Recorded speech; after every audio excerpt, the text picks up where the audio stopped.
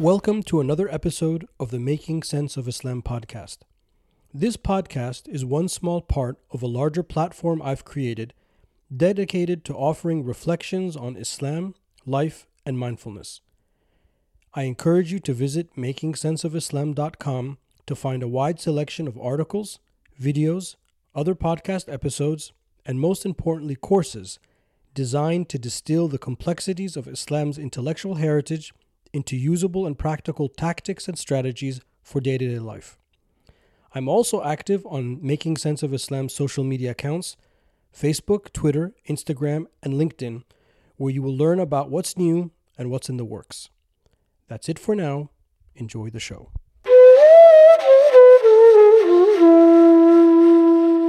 Welcome to a special episode of the Making Sense of Islam podcast. Usually, you hear me or you hear me interviewing a guest. Today, in this episode, it's a little bit different, where I am being interviewed somewhat by my good friend, Dr. Ahmed Yunus. This is also a co-sponsored podcast, so I'm posting it on my platform, Making Sense of Islam, and Ahmed's also posting it on his podcast, The Study with Ahmed Yunus. Who is Ahmed? Ahmed Yunus is committed to the untested feasibility of what is possible through the process of always becoming.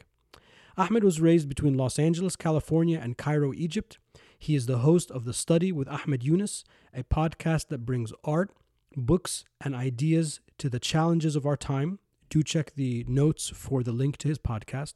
Dr. Yunus focuses on the duality of personal and societal growth, encouraging a critical assessment of the world and the word. He served as Principal Deputy Assistant Secretary of State and Deputy Special Envoy in the Obama administration, responsible for state and non-state sponsored disinformation and propaganda. He holds a JD from Washington and Lee University, Virginia, and a PhD in critical pedagogy with an emphasis in leadership studies from Chapman University, California. I am very curious to hear everyone's feedback on this new format. Please let me know on the social media accounts. Without further ado, please enjoy this interesting conversation with Ahmed Yunus.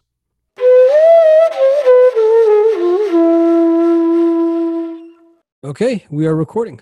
I am honored to be here. It's a pleasure. Thank you for agreeing to do this and for making the time. No, it's my pleasure, and I hope you're well and your family's well, and all the people that we have in common are well. Alhamdulillah, inshallah. Likewise for you and your family. Alhamdulillah. You're in California, right? I am. I'm at the beach. I'm in Huntington Beach, the center of the COVID pandemic, where people have positive of there are literally deans of colleges here in Orange County who are on the school board arguing against making students wear masks in schools. So I am in the fire. Yeah, well, interesting times. Alhamdulillah. We I've always had the blessing of seeing the fruit of tough times. So perhaps unrealistically, but I'm always of the opinion that these are action-inducing moments. And we as human beings have a responsibility to attempt to push the momentum in one direction as opposed to another. Very true. Very true. So where should we begin our discussion that I'm sure will be all over the place? I mean, I'm a guest in your home, man. Would you like to? I'm a guest at your home. So Habibi. I actually don't even remember what was the initial. We were like, there was some kind of online Facebook post that we were commenting on. It was from that we decided we should do this. I don't even remember what that was, but so much has whenever that was, so much has transpired since then. It might have even been before Ramadan. I can't even really remember. Khalas, because all the days now, I mean, I don't even know what month it is, what year it is. It's COVID era. Well, let's begin with the proposition that Muslims are broken. Okay. In our time today, the vast majority of people who identify as Muslim have a dysfunctional relationship with the deen of Islam. Primarily, it is the dysfunction of cultural inclinations overwhelming religious literacy,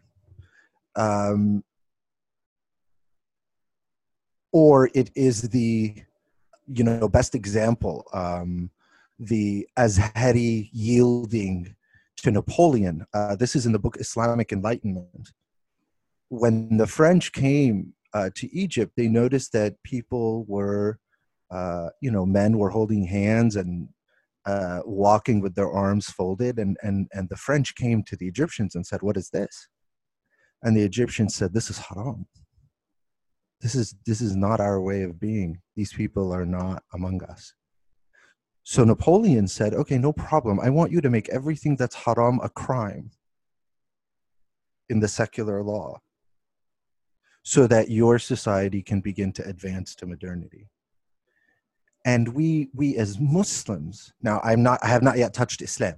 We as Muslims, I think, have reached a level of illiteracy in the deen and the dunya, and the dialectic relationship between them, that we have become completely lost.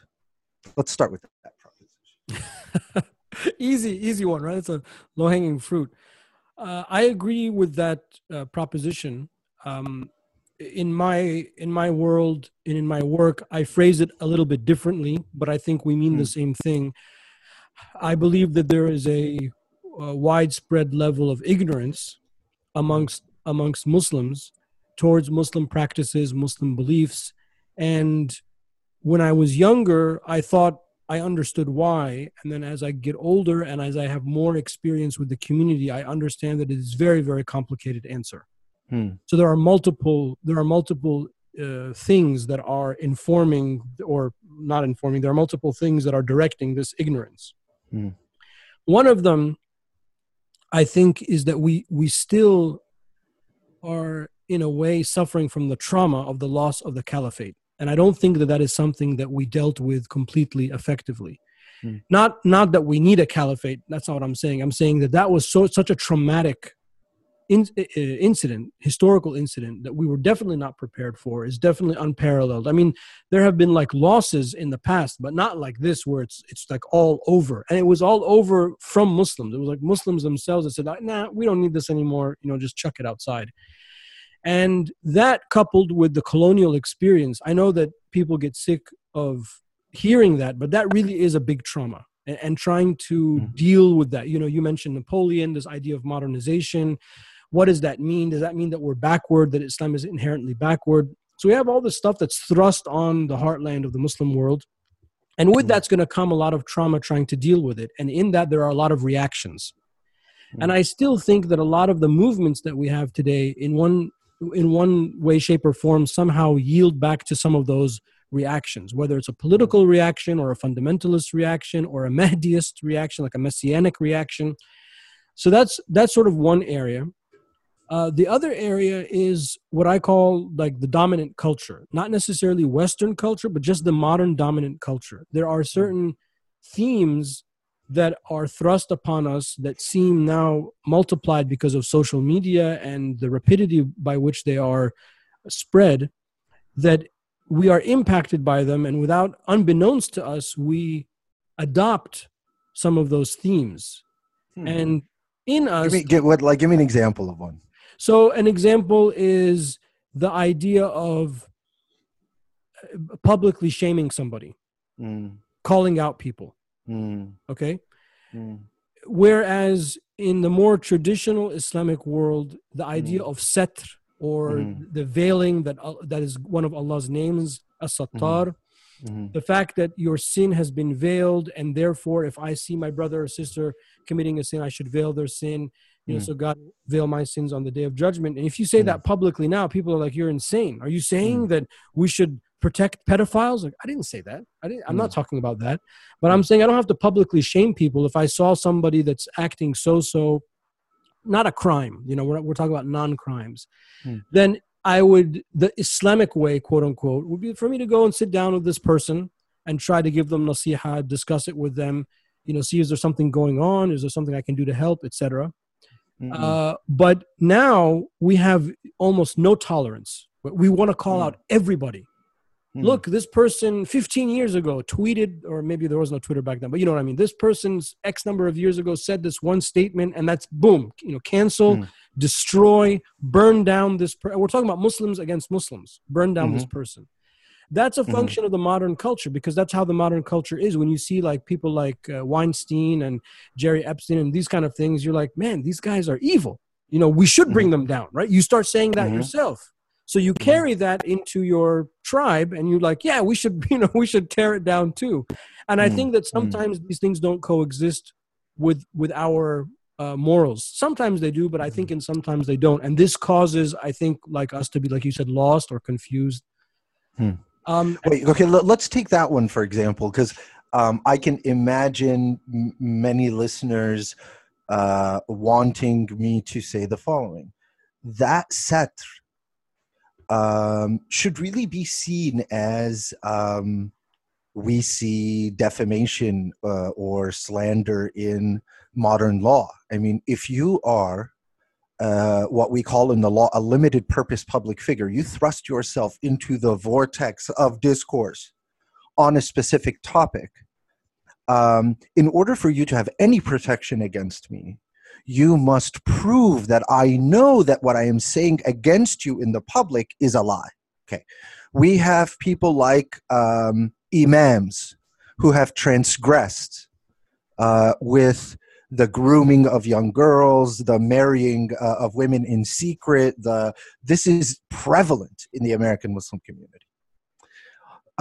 That is rooted in a toxic masculinity, a toxicity that I do think is in many ways adopted from our kind of general cultural milieu.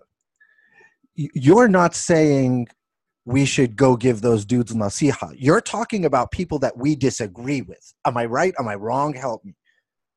Yeah, no. So just to be clear, because I'm trying to help. Yeah, I'm just trying to make sure everybody understands. Yeah, no. I mean, I actually, not publicly known, but I was involved in a case in Chicago. I mean, tertiarily involved in a case in Chicago in which an imam was accused of inappropriately dealing with young girls.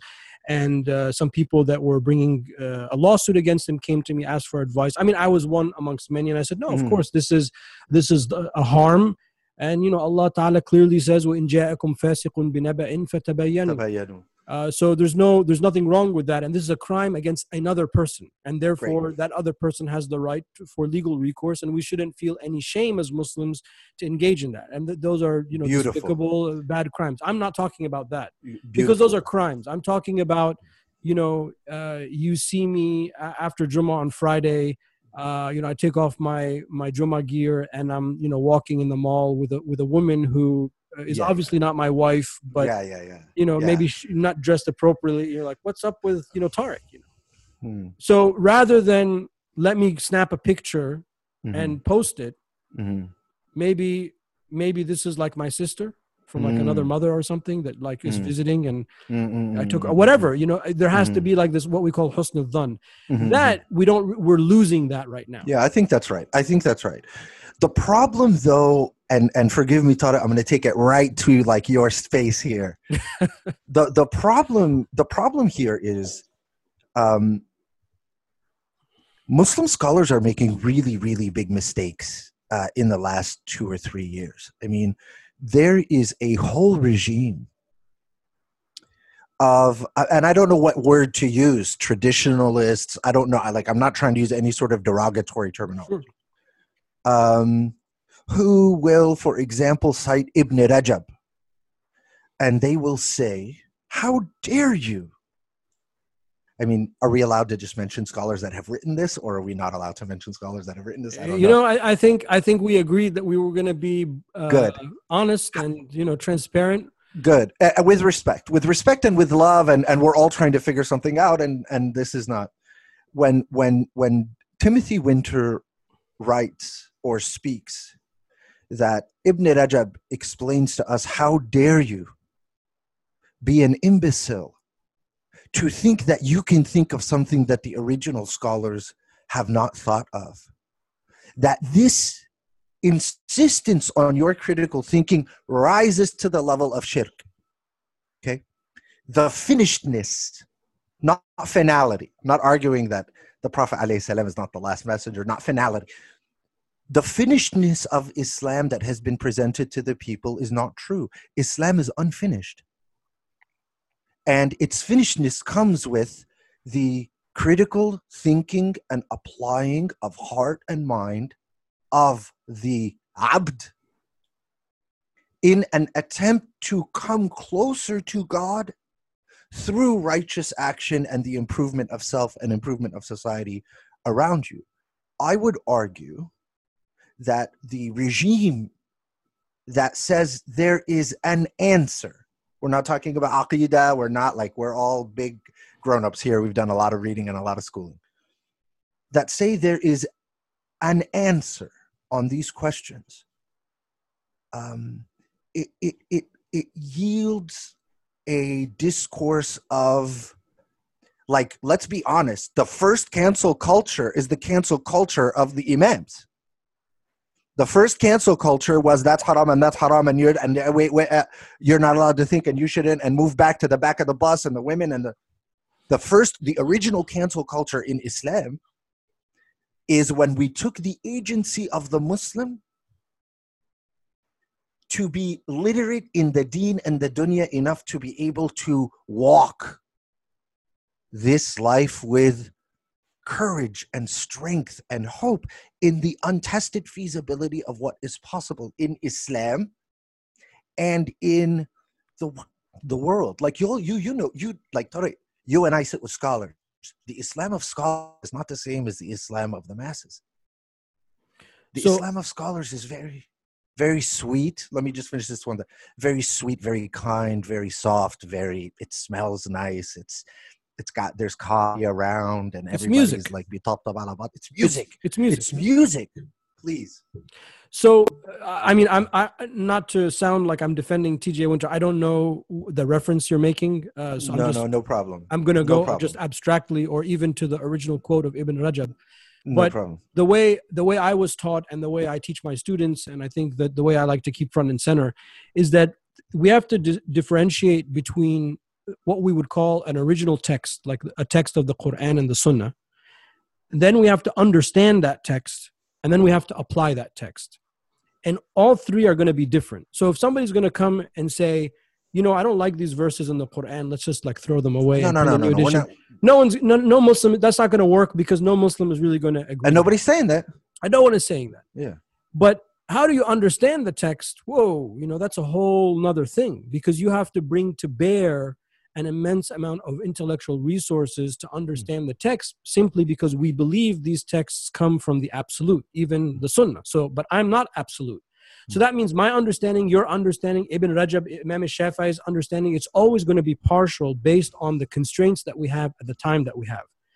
I'm pretty sure that Imam Shafi'i is infinitely smarter than me, and 99.999% of the times is going to get it right, and I won't.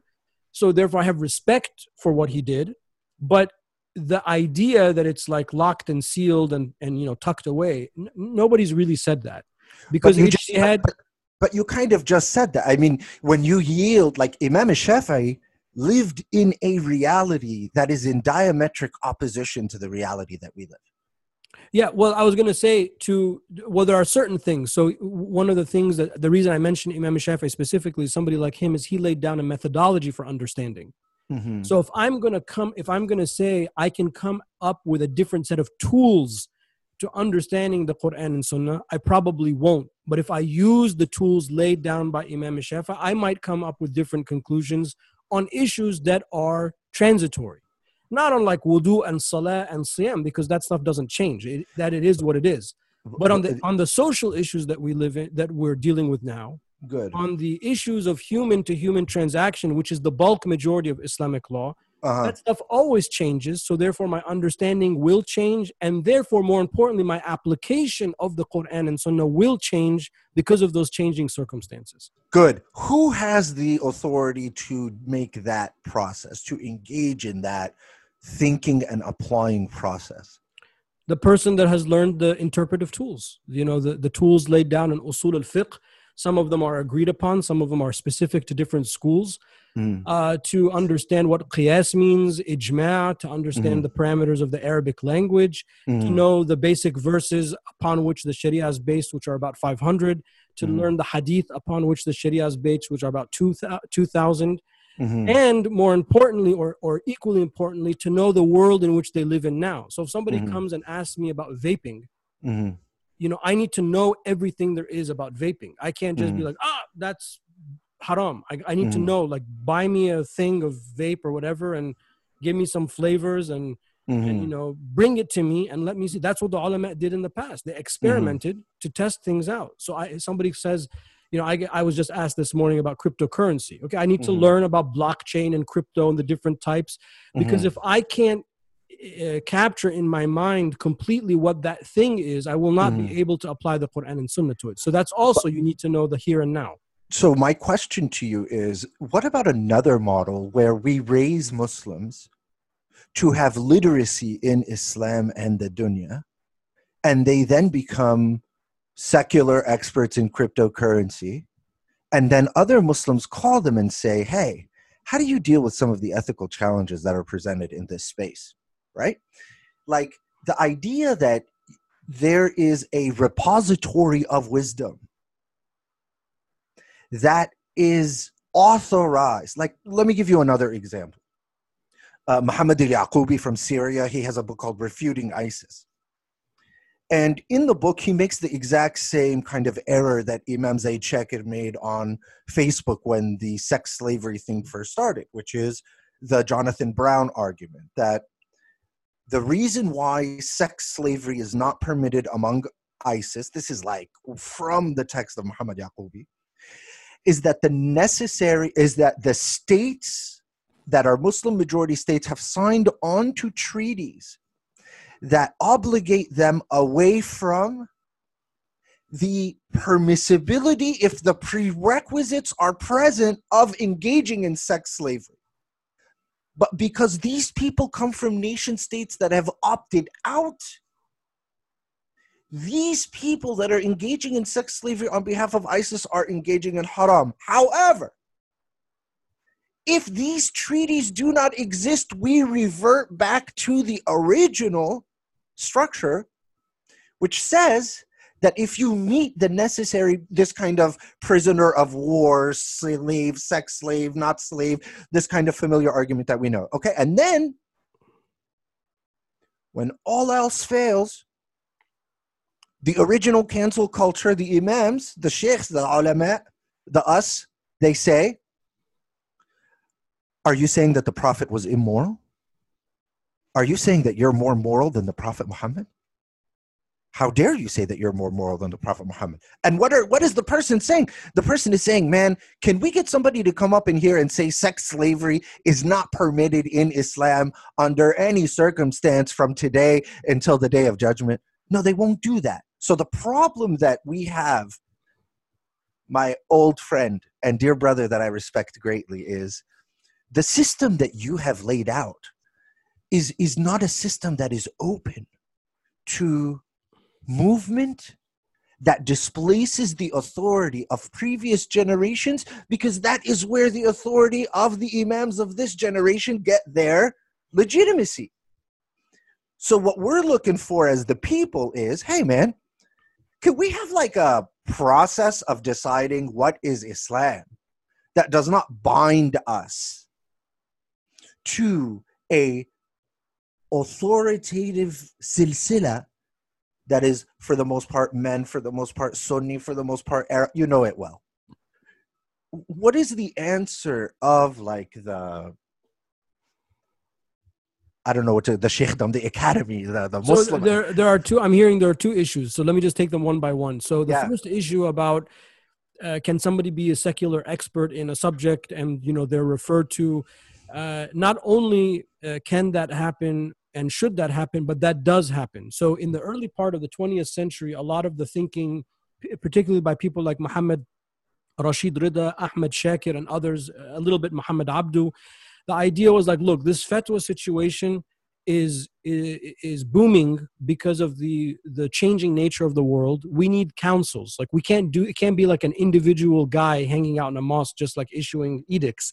We need experts. When I was working in the National Fatwa Office in Egypt, we had the Mufti, the Grand Mufti, had subcommittees. There was a banking committee. He would meet with the governor of the Central Egyptian Bank. I think it was like the first Thursday or first Sunday of every month to discuss like the comings and goings of the financial institutions. We had physicians, we had economists, we had secular legal experts. So because they were like really, really sticky issues. So there would always be consults. The Fatwa office is full of little offices that have these experts in there that opine on their expertise.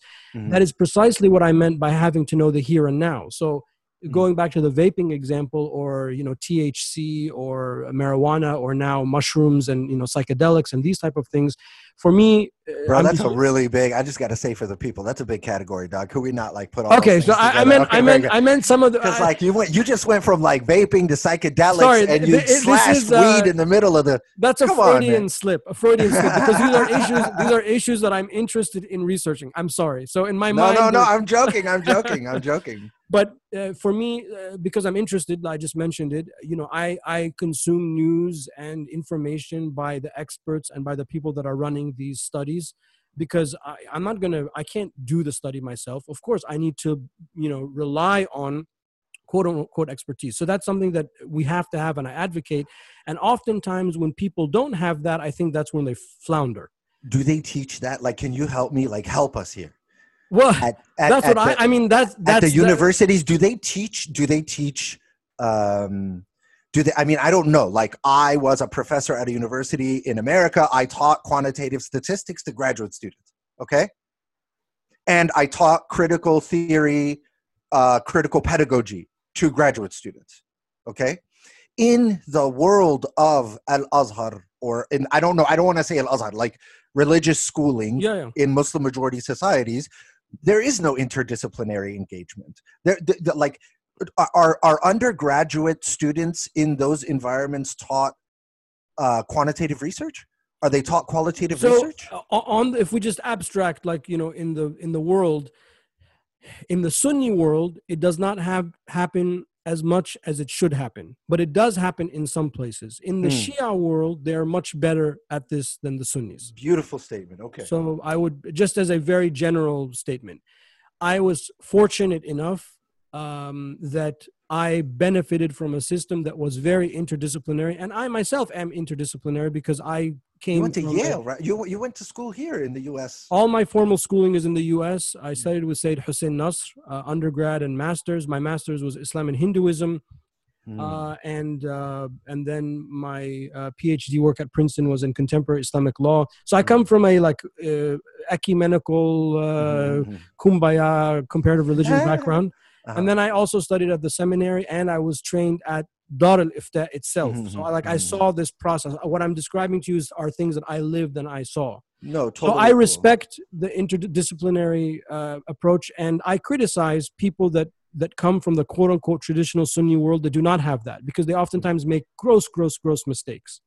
So that was the first thing you said. The second thing about sex slavery, like an accordion, not that you are saying this, but whoever argues what you just argued is like they took an accordion and they totally collapsed it and made the argument like this. So the argument is much more, I don't want to say nuanced. There are many more details that are missing from that argument. So Islamic wait. You see, let me just ask one thing. Yeah.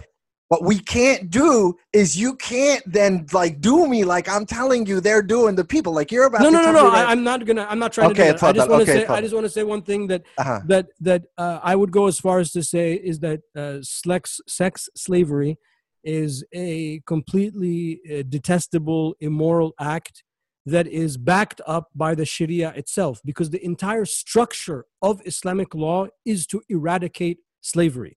We have no books of slavery in Islamic law. We only have books of manumission, of how to free slaves.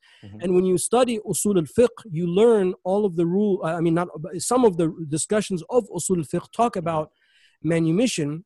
Like one example, this was like the first day I attended class. That's why I remember it, is like if a master tells to the slave boy, my son, ya ibni.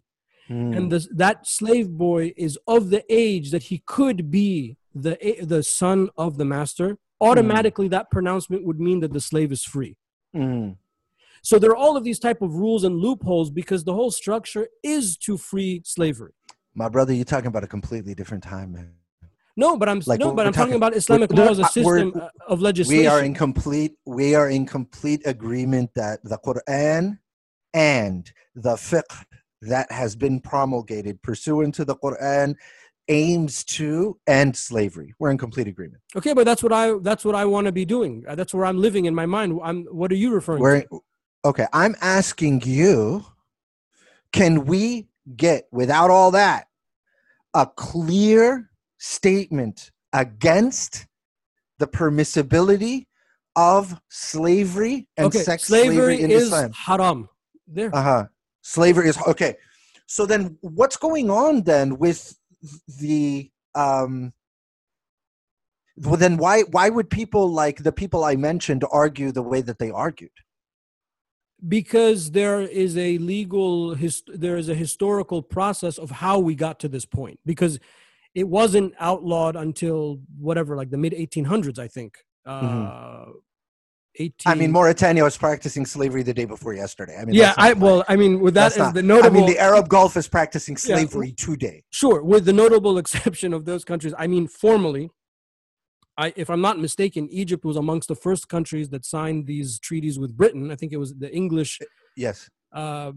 initiative, and I think it was, I Yes. want to say, between 1850 and 1870. I can't really remember the exact date, but it was sometime in Mm. the 19th century, which is quite late. If we're Mm. talking about Islam going back to the advent of the Prophet, it Mm. took quite a bit of time for Mm. us to get to that point.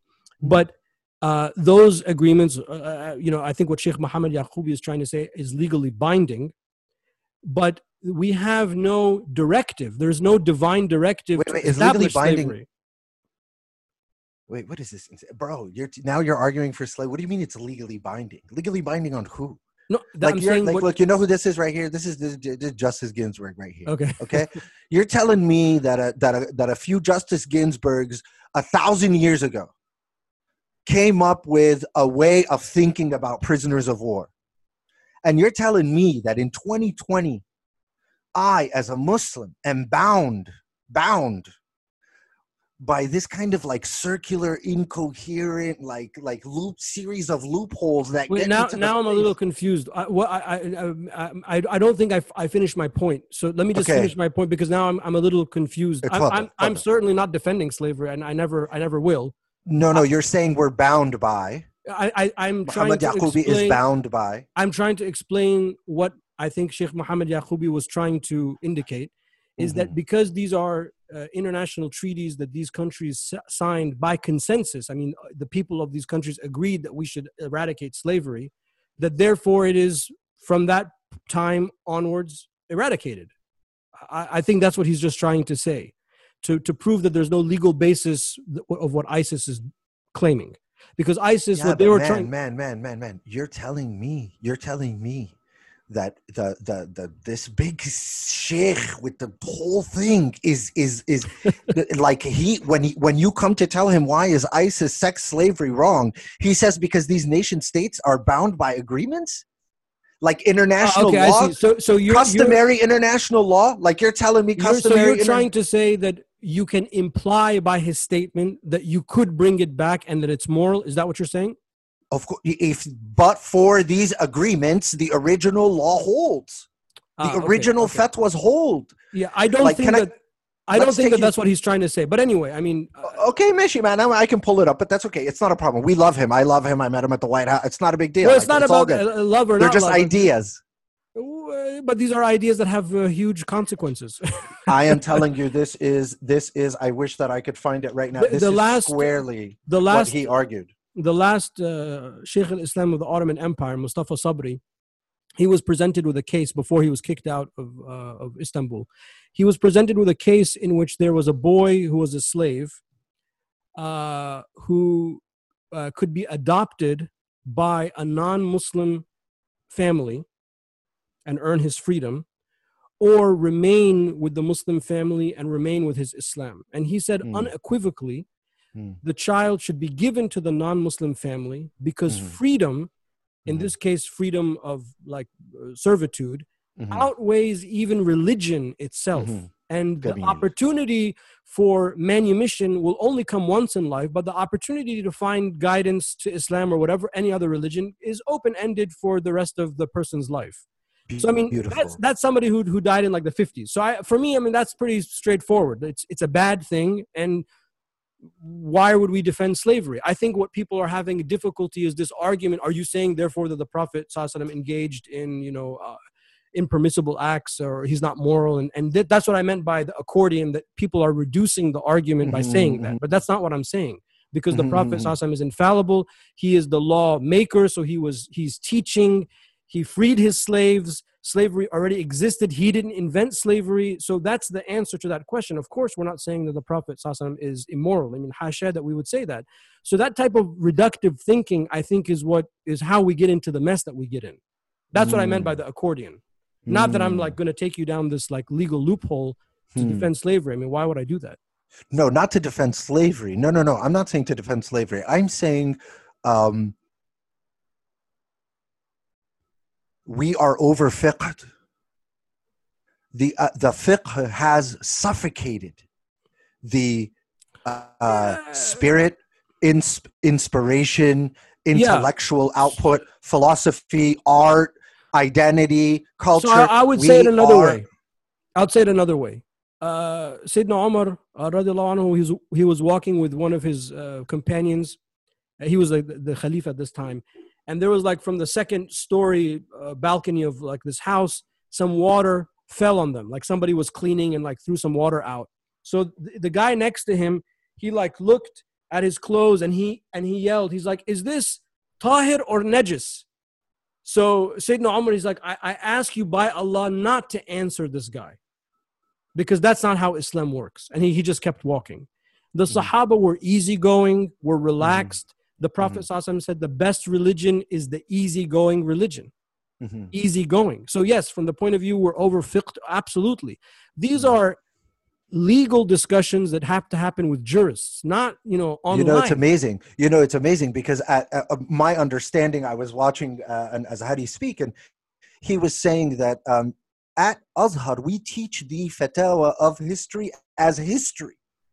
Like this is a history class. I'm telling you what happened in a history class. We're not arguing that these are the ways that we should be understanding reality. Yeah, what today. we want to do is we want to do what they did, which is make Islam relevant for our time today. Not for. So it is history. It is history. Beautiful. I love that. We're on the same. Okay, so I like that. We're over fiqh. We're over fiqh. There's another way to say it, but I'll wait until my book comes out. Let's just stay where we're over we are over fiqh, and I think the reason why we're over fiqh is because we have convinced the masses that if they think they will commit sin, we have Catholicized Islam. Muslims are afraid to engage. They are afraid to engage. Remember the book by Shahab Ahmed? What is Islam? Yeah. The Harvard. Remember that book? Yeah. Okay. For whatever you think of that book argued that Islam is composed of three things. Number one, pretext, text, and context. Pretext is pursuant to the notion that Allah subhanahu wa ta'ala and creation and reality, capital R, and the unpacking of that reality, it did not start with the revelation of the Quran. There is worship when you walk through the park. There is worship when you look at the stars. There is worship when you love your mother. There is worship when you insist on not committing sin, even though it's the easy way out. Like the idea that Allah subhanahu wa ta'ala's creation is distilled into the Quran. Like we all know these people. Like I've lived in the Arab world. I've lived in the big population countries. I've lived in the Gulf countries. I've lived in Saudi Arabia. The idea that Islam is to be unpacked as a rhythmic tension between the dunya that I am experiencing and the deen that I am learning, that has been taken away from the average Muslim. The average Muslim is afraid to think lest they fall into sin. Yeah, and, well, there's a reason why. Yeah. And you know, just to be a little defensive or advocate for my tribe, is one of the two. There are two things. One is this Salafi Wahhabi way of Islam, where we woke up one day and everything became haram and against the Sunnah. So then everyone starts asking, well, can I do this? Can I do this? Even like the takbirat that we say in the Eid. Somebody came to the mosque one day and said, that's bid'ah. I mean, it's takbirat of the day of Eid. It's our holiday. I mean, doesn't it suck enough that we're like in a parking lot eating Dunkin' Donuts? I mean, can't we have a little bit of fun? And it is the lack of the influence of popular tasawwuf. Whereas there is a popular spiritual connection and festive nature to Islam that always existed. I agree with you. The default should be that Muslims should be easygoing, creative, happy, exploratory, go out there and do it. But, Habibi, if you fall down, you can come back and the Shaykh will help put you, put you back together and mend your wounds. That's really how the Shaykh is like the coach, kind of like the grandfather figure there to help you not lose your way. But yeah, go. Allah says that in the Quran. He tells us to go out and do things and to explore, but not to forget our taqwa. Just pack your taqwa. You don't need to be a triple PhD in Islamic law to be able to do that. So I agree with you. And I think that those two things, at least in my, like on the streets experience, those are the problems. People are afraid to express themselves.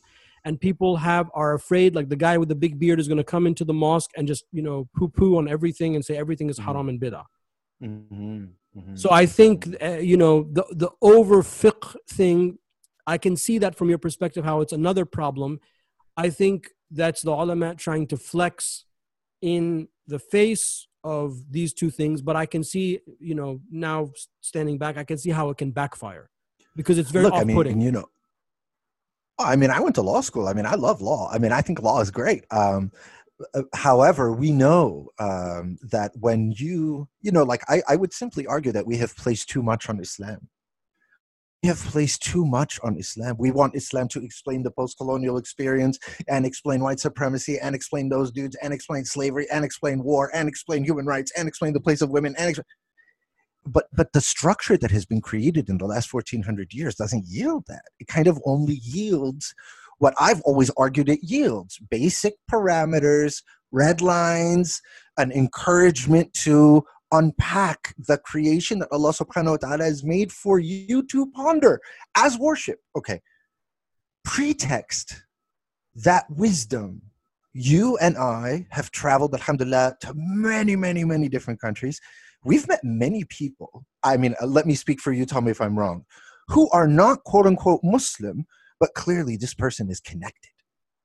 This person is blessed. This person has, there is something intangible happening here that is of a spiritual nature, of he or she is offering wisdom, is offering love, right?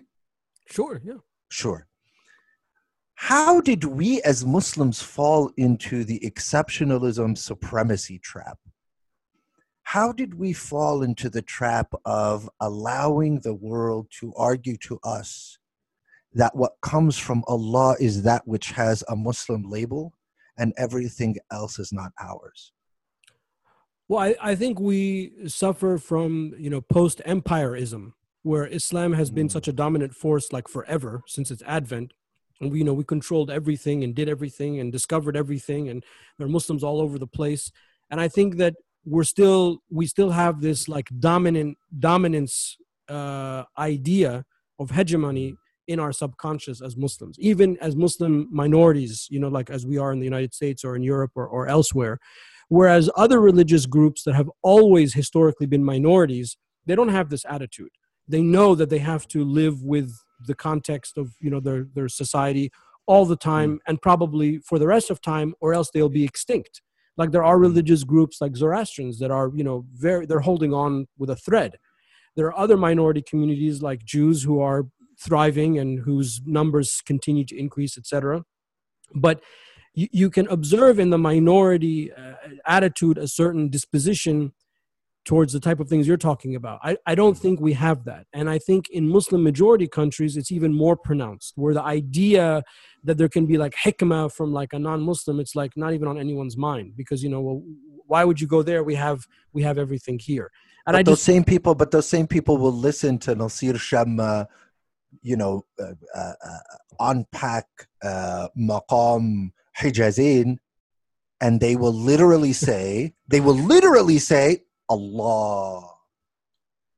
Yeah, because it's beautiful. But doesn't that blow your mind, dog? Like, why are we, sorry, I didn't mean to call you dog in the podcast. No, that's fine. Why are we, why don't we encourage the overcoming of parochial Islam? Nobody here is saying we lost the spirit. We lost the spirit of the early generation. The early generation translated everything they found from ancient wisdom, ancient Indian wisdom, Greek, Roman, ancient Egyptian. They were obsessed with these things. They had official places that they used to translate these documents. And that's how we know about the ancient world, is through the filter of the Muslim. They didn't have a problem with it. The Muslims didn't come into Egypt, see the pyramids and the Sphinx and say, blow it up. But rather, the Sahaba prayed next to the pyramid and the Sphinx. And not that it's necessarily like a sound narration, but there is a tradition in Islam that the Sphinx, the head of the Sphinx, is the head of Idris alayhi salam. Oh, wow. So no one said, oh, astaghfirullah, look, this is like, they're like, oh, wow, subhanallah, that must be Prophet Idris. Wow, that's amazing. We gotta keep this. So that's what we lost. We lost that attitude because we are not comfortable with our own system. I think it. If you're comfortable with your own system, like, I love, I went to Japan. I had blessed to go a couple years ago to 2 trips to Japan. And it's a place that's been on my radar for such a long time. And because I spent so much time studying Buddhism, I really thrived being able to visit all of these Buddhist monasteries and meet Buddhist monks and priests and to talk. I went to a Zen monastery. We talked about meditation and Zen thinking. I also got to see, dozens of Shinto shrines. So for me, I'm like, this is amazing. I've been studying about this stuff for like a decade, and then now I get to see it and interact. I never felt like threatened, like they're going to take away my Islam, but I feel more as a Muslim because I had that exposure. So one of the things that I picked up along the way is I think that when you study other systems of belief alongside your system of belief tends to be more grounded. You ground yourself. And I think that it's like people that don't have that attitude are not secure in their Islam. I'm not going to lie to you.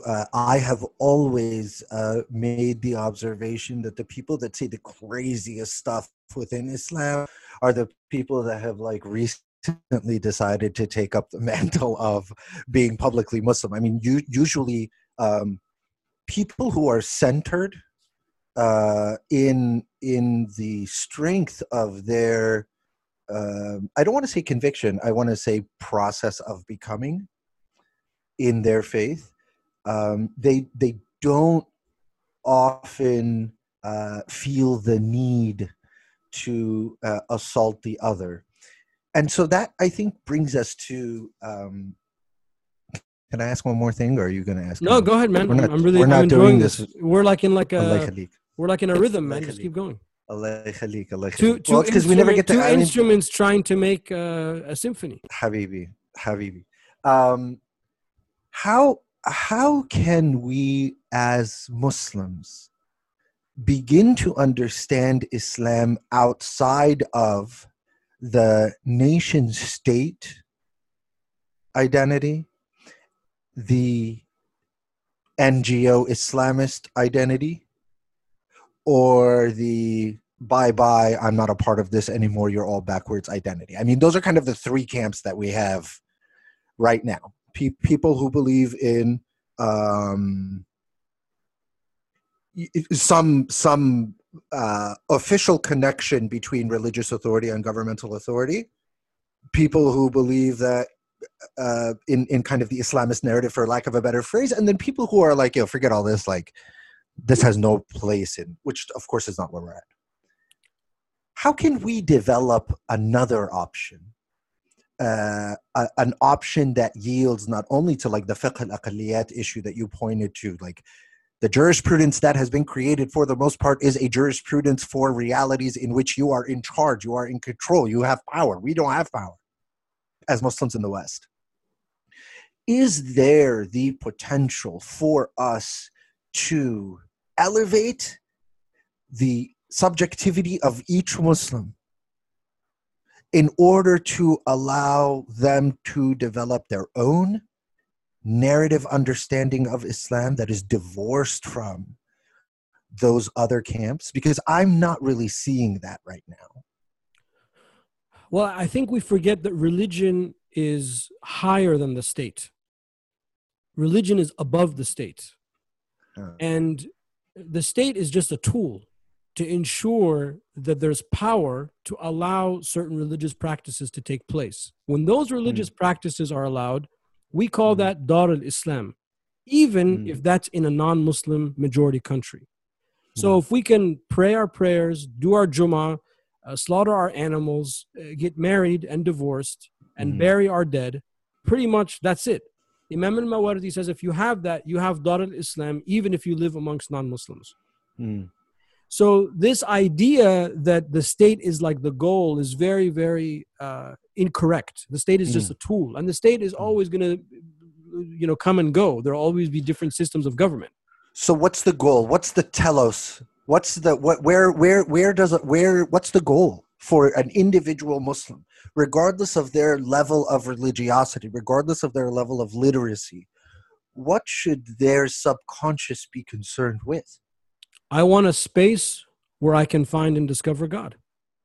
And I want a space where I can express that and live with people that feel the same way and follow this way of life. That's it. I mean, alhamdulillah, don't we have that? I feel fulfilled with that. Alhamdulillah. I don't feel like I'm going to get shot if I go to the mosque. Some I know, unfortunately, but I was going to wear my Trump shirt, but it had a bad word on it, and I respect your podcast. So, we're not going to the mosque because of COVID right now, but all else being equal, we have that, and that should be enough for us as far as looking at it from the lens of religion. Now, there are some people that are obsessed with partisan politics and things like that. Okay, go ahead, but leave religion out of that. There is no space for religion in partisan politics because you have brought religion from something high and made it something low. If the country, like everybody, but who has not done like let's just take the country that we're from. The Nasser played religion, Sadat played religion, the Ikhwan played religion. The current narratives all play religion. I mean, really, the problem is that everyone has always played religion. Like, see, this is what I'm saying is like the original cancel culture, the original people who were playing with religion are the fuqahat, are the imams, are the scholars. Well, you have to keep in mind also that these are Muslim majority countries. So there is some meta structure that is needed for the nation to be considered a Muslim nation. After those boxes are checked, the ulama really shouldn't be involved. So Islam, getting Islam as the religion of the state in Egypt, that was like a mini jihad. Like that wasn't a slam dunk after, I think it was in like the 1918 or 1919 constitution, saying that Islam is one of or whatever the wording is, form of legislation. That's an important box to check. After that, the ulama are supposed to check out, because after that it becomes low politics. But with high politics, the formation of the nation and the founding documents, the ulama are going to get involved to ensure in a Muslim majority country that meta structure is there. But do you see how that's still playing defense? Like, I feel like, let's go to like a secular idea. There's a difference between freedom from and freedom to. All of what you're describing as the ulama creating like barriers for the maintenance of integrity is about freedom from. None of what the ulama are actually offering is an encouragement or roadmap to the believer in what they have a freedom to do, learn, engage, grow, innovate. You see what I'm saying? Like, it's all about playing defense against haram or bid'ah or shirk. It's not a system that is geared toward like a forward thrust towards the untested feasibility of what's possible. Like, I always feel like the ulama are not qualified to do the forecasting sociologically that's required to try to get Muslims to where they need to be for the moment. Does that make any sense? No? It does, but I mean, the ulama are also not one kind. So I think there are different. I mean, Good. when I'm Okay, good. talking about the ulama of the Constitution and whatnot, I'm talking about like the nerdy, brainy, mad professor who is making sure that these boxes are checked. That is not the person that is going to get out there in the streets and motivate people. So I think that there are just different ulama that have different capacities that play different roles. We refer to them as like one block, but they're not one block. Just like all lawyers are not one block. Good. Good. So yes, we need that, and I think it's also unfair to say there are none. I think there are, but maybe we need more, or maybe we want them to be more effective.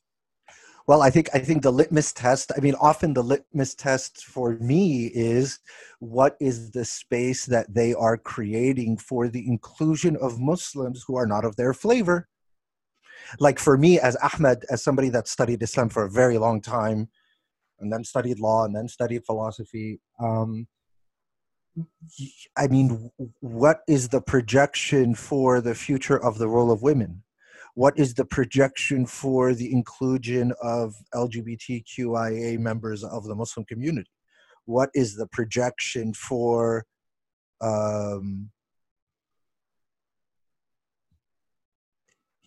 like what was in the 90s and 80s a question of science? Things like fertility treatments, are they permitted, are they not permitted, etc. Today have become sociological questions like, where will we end up as Muslims in a space where we are reasonable and we are in a dialectic rhythm with reality? Like most Muslims, we are not living in reality. We are not engaging reality where it stands. Why? Because we're not sober. Half of us are not sober because we're drinking and doing other things that are haram, but the other half are not sober because either of nationalism or of religious exceptionalism or of personal racism or of, you know what I mean? So the challenge for me, and the challenge that I present to the people whom I love, who are in the scholar class, if you will, is, do you think about where you're taking us? Do you ever think about where we're going, aside from this kind of like the three models that I've presented? And if so, what is the process of teaching these people that equips them to be able to forecast ethics into the future? Like we didn't like when we were over fiqh, when we did that, we didn't just do that. We gave up ethics. We gave up ethics. Like when you talk to any Muslim about ethics, they look at you like, hey, bro, I don't know what you're talking about, bro. That's not, like, that word doesn't come from. So we gave up these things. How can we convince Muslims that Islam is big enough for the modern moment if all they see is a retreat? Like most of the Islam that is presented to the I'm sorry to use the phrase, the average Muslim, is rear view mirror Islam.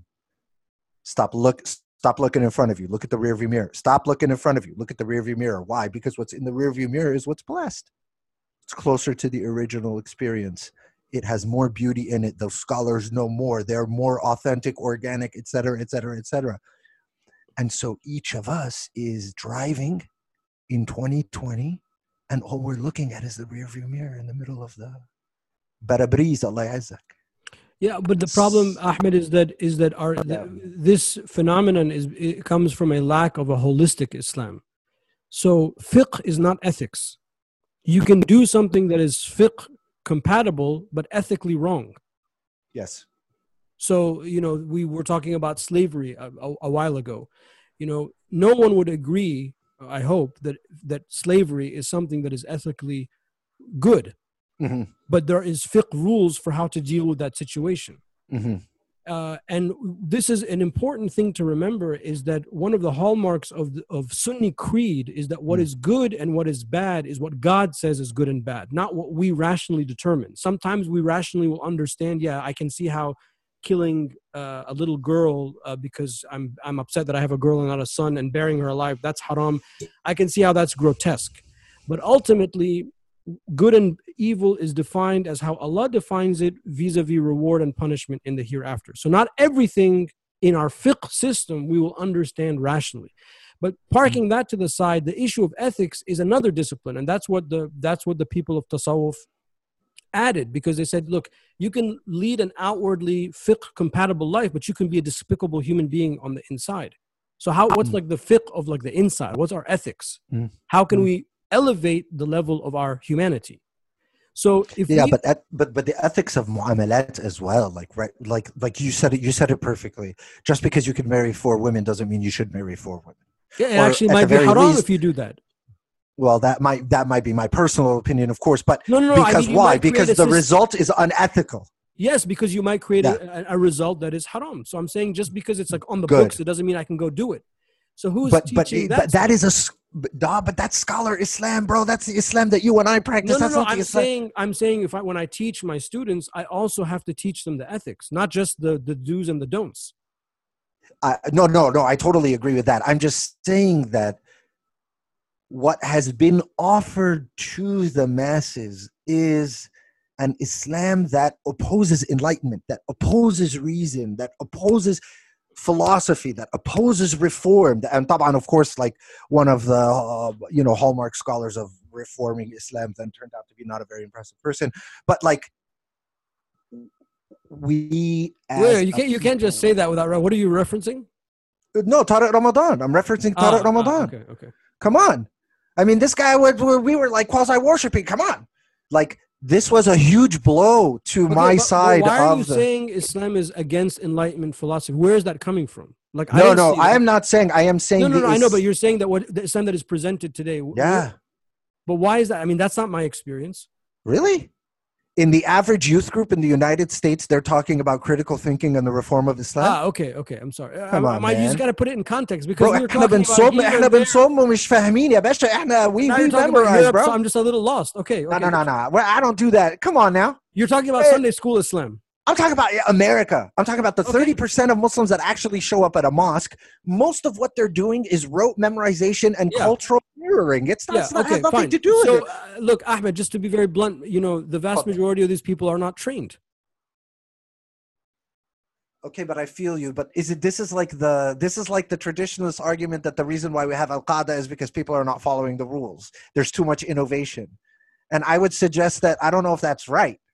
I think the reason we have them is because there wasn't enough maneuverability and malleability in the authentic structure. Well, I mean, I think that argument against like the accordion, we just like kind of collapse it. I think that there's much more. There are many things you have to collapse it to make noise. I think there are many things that cause ISIS that we are really even not aware of, that are geopolitical as well, that I think that maybe we don't want to talk about publicly, but are under the surface. And whether for better or for worse, I spent a few years looking at a lot of these things, and it's really demoralizing. So it's not just because they didn't follow the rules. There are other, these people were definitely enabled somehow, some way to do that. But on the religious discourse side, if we just, stick to America, your average imam is not really an imam.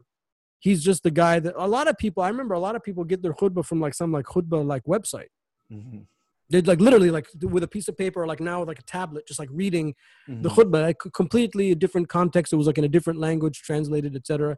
Yeah, so Islam is like dumbed down. When I went to the university and I met Sayyid Hussein Nasr, that was the first time I met a quote unquote smart Muslim. I was like, oh, this guy's smart. Dude, he's smart. I was like, oh wow, this I was like, yeah, I'm Muslim now. Yeah, before dude, I was scared. I was like, now I'm a Muslim. I get that. I hear you. I hear you. I think that's a big problem. But I would think that we would both agree that Islam is not like that originally. That No. We're not talking about Islam. We're talking about what has, like you just gave the best example.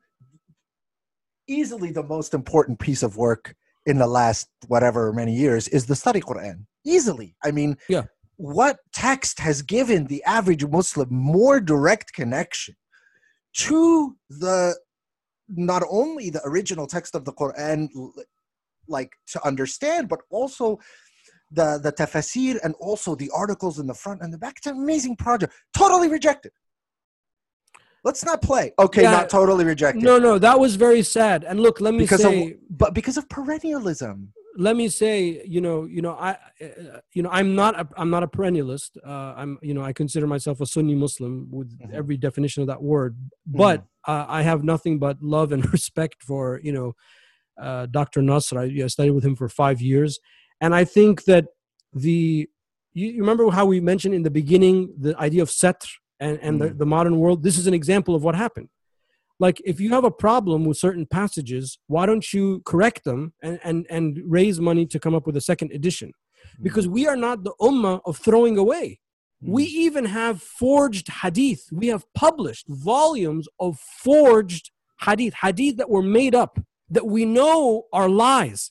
We published them and they're on our shelves because we have trust in our intellectual system. So if somebody and there are mistranslations. I've seen them and I looked at some of those examples. Okay, fine, meshi. The whole thing is zibala and you throw the whole thing away? No, but they're saying the whole thing is to be thrown away because it comes from because Sayyid Hussein Nasr is associated with it. Of course, I cited him extensively in my dissertation. So I'm not unbiased here. Sayyid Hussein Nasr holds to some extent the view that all of these ways of life are sourced in and end at one place. Is that a fair way of saying it? That there is a moving walkway of spirit upon which Islam walks and Christianity walks and the heart that doesn't have an identity walks, etc. And that moving walkway leads to goodness. It leads to beauty. It leads to the unpacking of reality. It leads to what we would call in my field critical consciousness. And in the world of religion, that idea is called perennialism. Or that idea is called the perennialism as a way to delegitimize it. Okay, so the most important book of our time, which the average Muslim has not even read probably, okay? Among the scholars, they reject it. And they reject it, why? Because it might argue for the fact that Islamic supremacy and exceptionalism is not necessarily a prerequisite to faithfulness. Ahmed, this is not the way of the ulama. You don't just take something and chuck it because somebody said something that you don't like, especially something that took 20 years to produce, and you have to publish online the mistakes. That's it. Yeah, no, but I'm not on that. I'm asking you. We live in a world where this most important project was rejected because it could have been interpreted to say that all paths lead to Allah subhanahu wa ta'ala. I want to talk about that idea. I'm not talking about the project. Fine. Well, but it's not quite like that, because what he's saying, first of all, there was cutting and pasting of certain translations of tafsir to make that meaning. So in those passages, which are only a handful, the translation is on purpose adulterated. So that from just forget about what the goal is from an academic point of view, like that. Oh, it's like an incorrect citation. No, like he'll translate the first sentence, miss the second sentence, and translate the third sentence, and put 1 and 3 together to give you his idea, because that middle sentence is like the caveat. So that's just not intellectually sound. The other thing is Islam, from a theological point of view, is not. It's exceptional and not exceptional. In other words, there are other categories of people that we believe will be saved that are not Muslim. So rather than fighting over those mistranslations, it would just be better to have an article at the end or front of the study Quran explaining what Islam says about salvation. I mean, wouldn't that just be easier?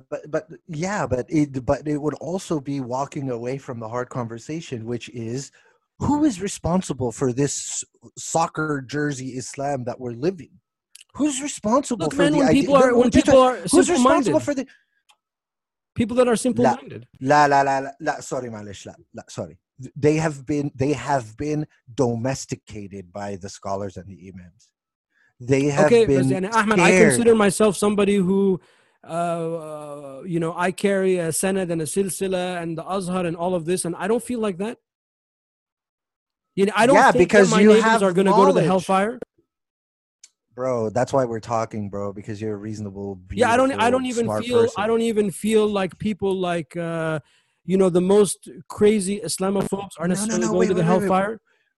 Not about hellfire. It's not about takfir. It's not about hellfire. It's about the idea that Islam is a basketball team, Christianity is another basketball team, Judaism is another basketball team, and the Hindus are over there, they're a basketball team, and everybody's got a different jersey on. And when you go to the tournament, what do you do at a tournament? You play against another team, and the goal is what? Is for you to win the game by having more points. Okay, that understanding of Islam, the metaphor up to a point. We are theological teams because there are theological differences, or else we wouldn't have different religions. But when we get together, I don't do the interfaith stuff that I do to combat people theologically. I get them so we can solve the problem of hunger in our county, or combating Department of Zoning, which is like the death knell of happiness in this country, is the Department of Zoning in every county government. It's where happiness goes to die. That's where power is. So yeah, a lot of power, man. A lot of power. I mean, now I understand Robert Moses and the power broker because of like the zoning stuff. So literally, that's what we're talking about. But I don't believe in what the Latter-day Saints believe or what in the Hindus believe. But I also recognize that these are Ahlul Kitab. And why do we have that construct? So Ahlul Kitab doesn't mean Jew and Christian. Ahlul Kitab is any pre-Islamic organized religion.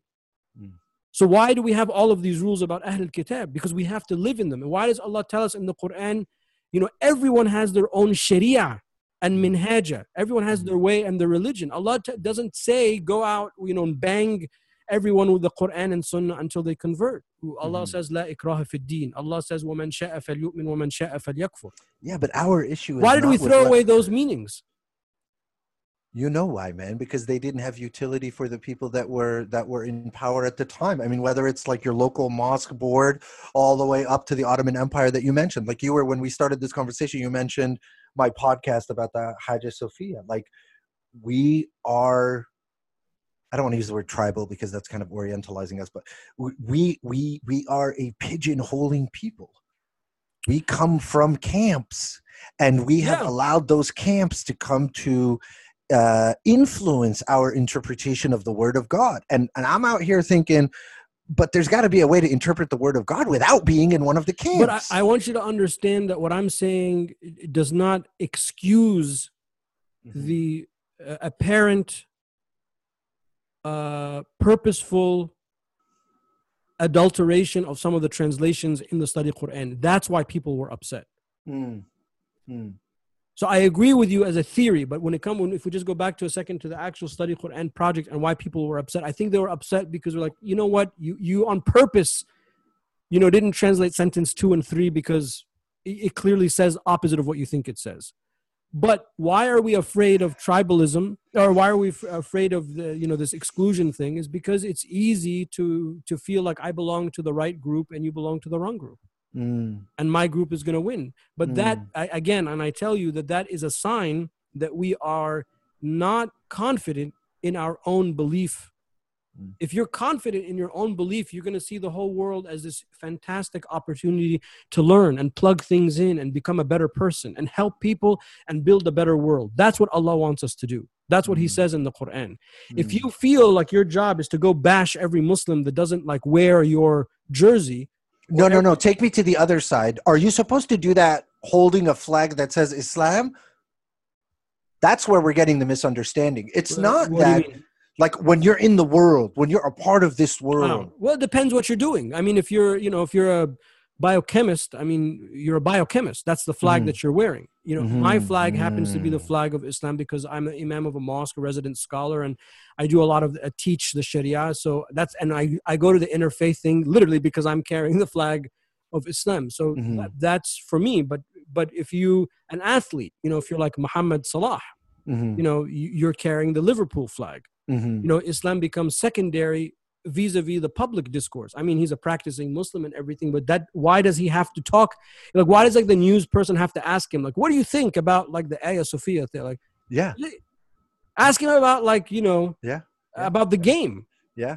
Or like Yeah. the potential for next season. Like that's The- what the- But a big part of our oppression in America has been that each of us is forced into explaining Hagia Sophia, even though we have no, you know what I mean? Like part of your oppression is your main answer, even on issues that you don't know anything about. I'm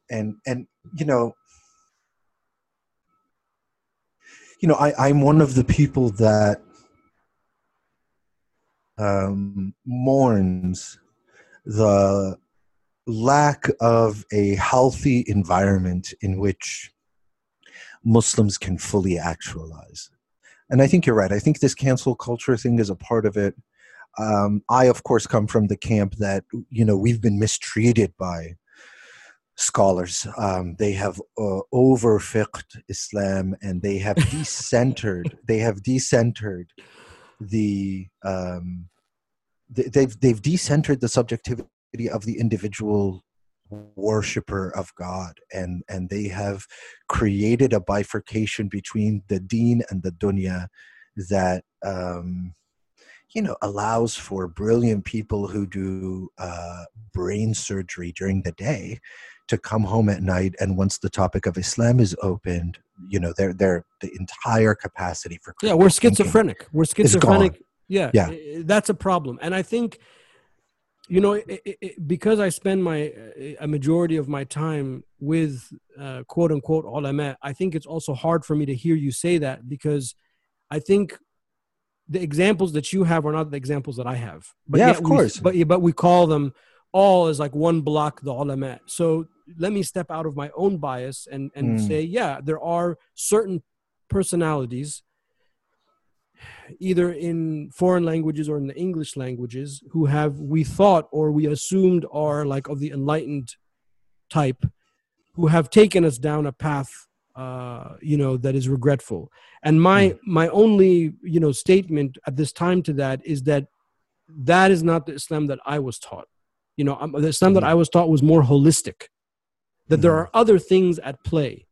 The fiqh stuff, that's for like the fiqh class. Like you're not gonna sit at dinner with your family and talk about legal precedents in American law, or like start like reciting like let me read to you the latest Supreme Court opinion, right? Because they're not specialists. But fiqh is the same way. So if we come to the community with all of that fiqh, you're right, we have overdone it with them, because that's not the place for that. The place there is to inspire, is to build, to embrace, to push forward all of the things that you've been talking about, to create the space where people can find God, worship God peacefully. That's what's important in the public space. Beautiful. Bro, we can go for as long as you want. I'm enjoying Let's this go a little so bit much. longer. Let's go a little bit longer. Go ahead. I'm all yours. You got a thought?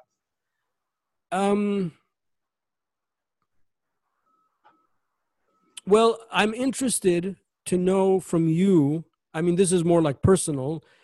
Just like if I was interviewing you, purely for my podcast, I would want to ask you. I want to ask you about Maher Hathout. Oh, wow! What that experience was like. Oh, wow! And that influence. Man, you're gonna make me cry, man. Well, I don't mean to, but I know it's personal for you. But because it's such a figure in your life, and for so many people. Yeah, I see, mashallah. So could you talk, can you share with me a little bit of what that meant for you and that influence? Man, that's like the freeway to my heart, man. Bismillah ar-Rahman ar-Rahim. Man, it's still hard. Maher Hathout was a young man in Egypt, in Shibin Qum. And he had a very assertive mom.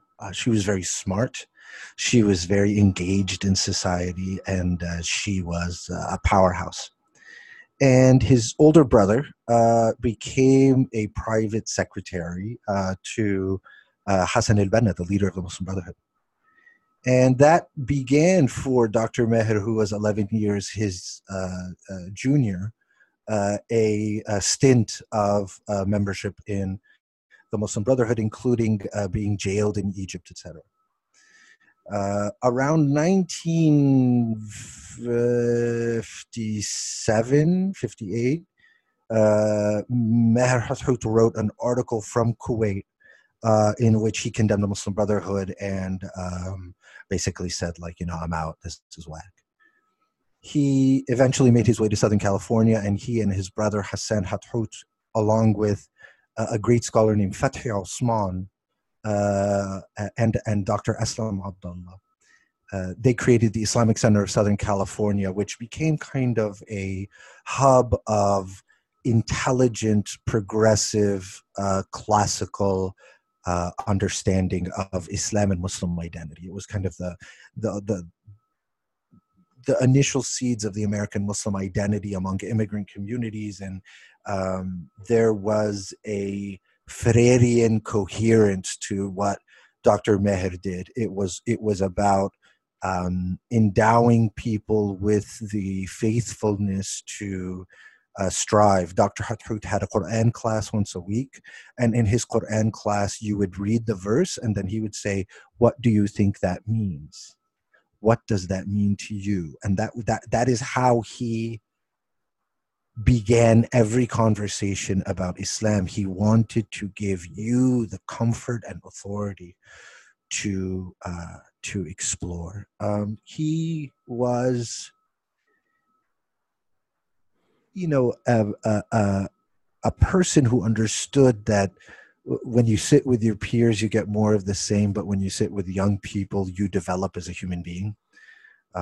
He really was of the opinion that young people should be trusted as though they are adults in the process of attempting to change reality. What Dr. Hathout was not was an imam or a sheikh or any sort of thing like that. He was a cardiologist. He was a very good cardiologist. And in my early experience with him, when I got like my driving permit at 16 years old, Dr. Hathout was the one that signed it, because you have to have an adult next to you while you're driving until you turn 18. And I spent much of my youth in the car with him, lost on the freeways of Southern California, talking about the craziest stuff. Imagine like living with a Muslim, ethical Che Guevara, like a historical. He was an Abraham Lincoln. He was something very common, very normal, very humble. He's the most humble man you ever met, but very special, very different. Was he? Did he ever talk about the Brotherhood, or like when he came to America? Was that still part of his identity, or did he really just sort of? Because he wasn't really part of the Brotherhood that came to the U.S. Like No. He rejected the Muslim Brotherhood when he was still living in Kuwait. No, Dr. Hathout is, was actually opposed to much of what the Muslim Brotherhood attempted to do in the United States and attempted to build. I mean, Dr. Hathout was the first one to say nobody should take any money from abroad. He was the first one to say we're American Muslims. He was the first one to divest. He would say, my home is where my grandchildren will be buried, not where my grandfather was born. He was very much focused on the United States. His movement, which, is like the Muslim Public Affairs Council, the Islamic Center of Southern California, the New Horizons schools, has nothing to do with, his 17-year-old self in the Muslim Brotherhood. And it does not yield to that type of thinking. What Dr. Hathout built is not kind of a bunch of people who think the same things. Many of us who are very close to him have opposing ideas, and that's how he liked it, and that's how he encouraged it. I was gonna say, do the Brotherhood people here? I mean, the last Brotherhood related question: did they give him trouble? Because there is this pattern sometimes of like people that leave, they're sort of yeah, stigmatized and, yeah. was there like any like, or just like normal stuff? No, it's just like any other gang, bro. It's like any other. It's Mm. it's any other environment where people are living thug life. If you're one of the OGs, people don't mess with you. You know what I mean? Like we're talking about a 70-year-old man who, when he was 17, Yeah. he was around Hassan al-Banna. So if you're a Muslim Brotherhood guy in 2018 or 2016 or 1995 or whatever, you're not going to be holier than the Pope. You're So not he going to actually be. met Benna.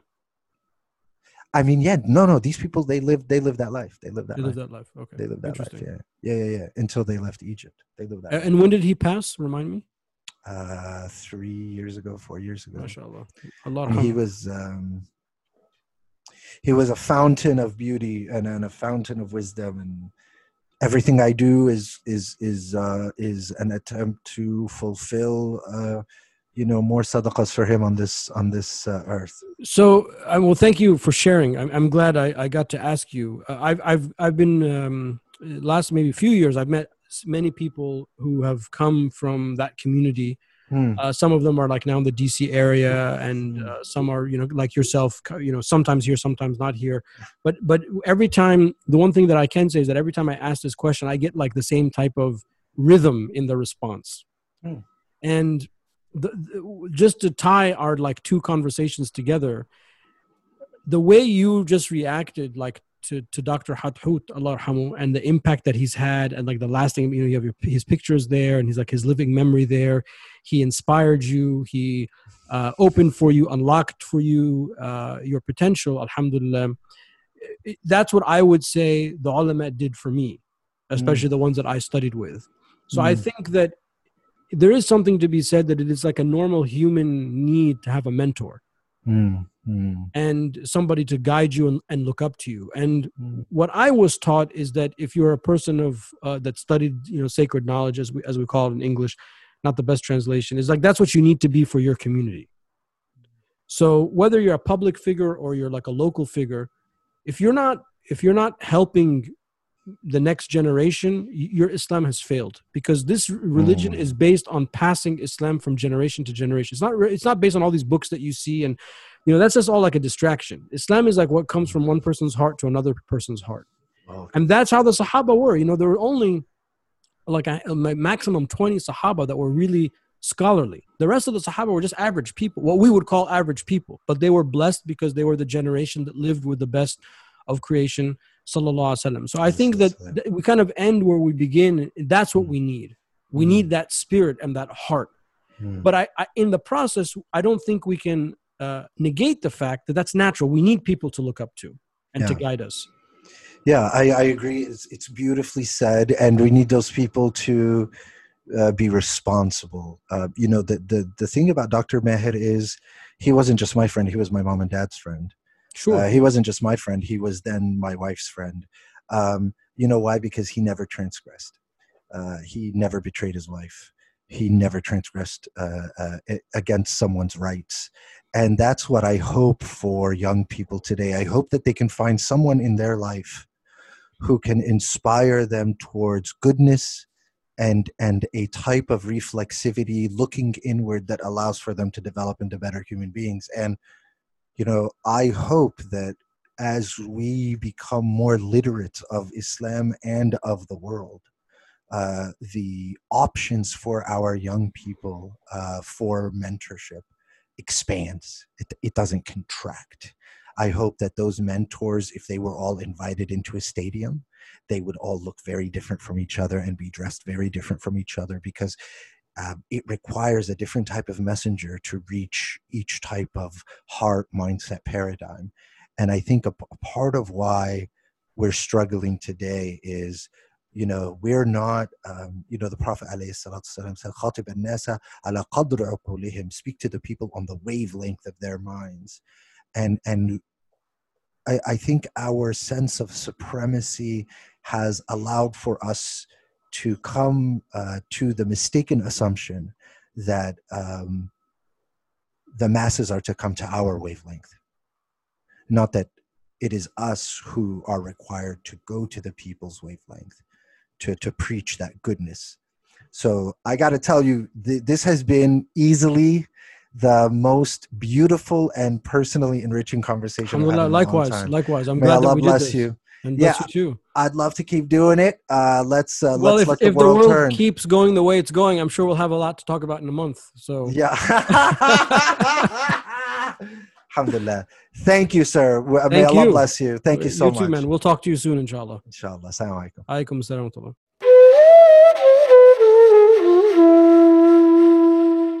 One more thing before you tune out. To help me stay focused and manage all the things I'm doing, I put together a weekly email called Friday Ruminations that highlights what I'm reading, working on, and thinking in 4 focus areas: happiness, entrepreneurship, books, and Islam. If you'd like to receive these emails, which are 100% free, please go to makingsenseofislam.com/Friday to sign up.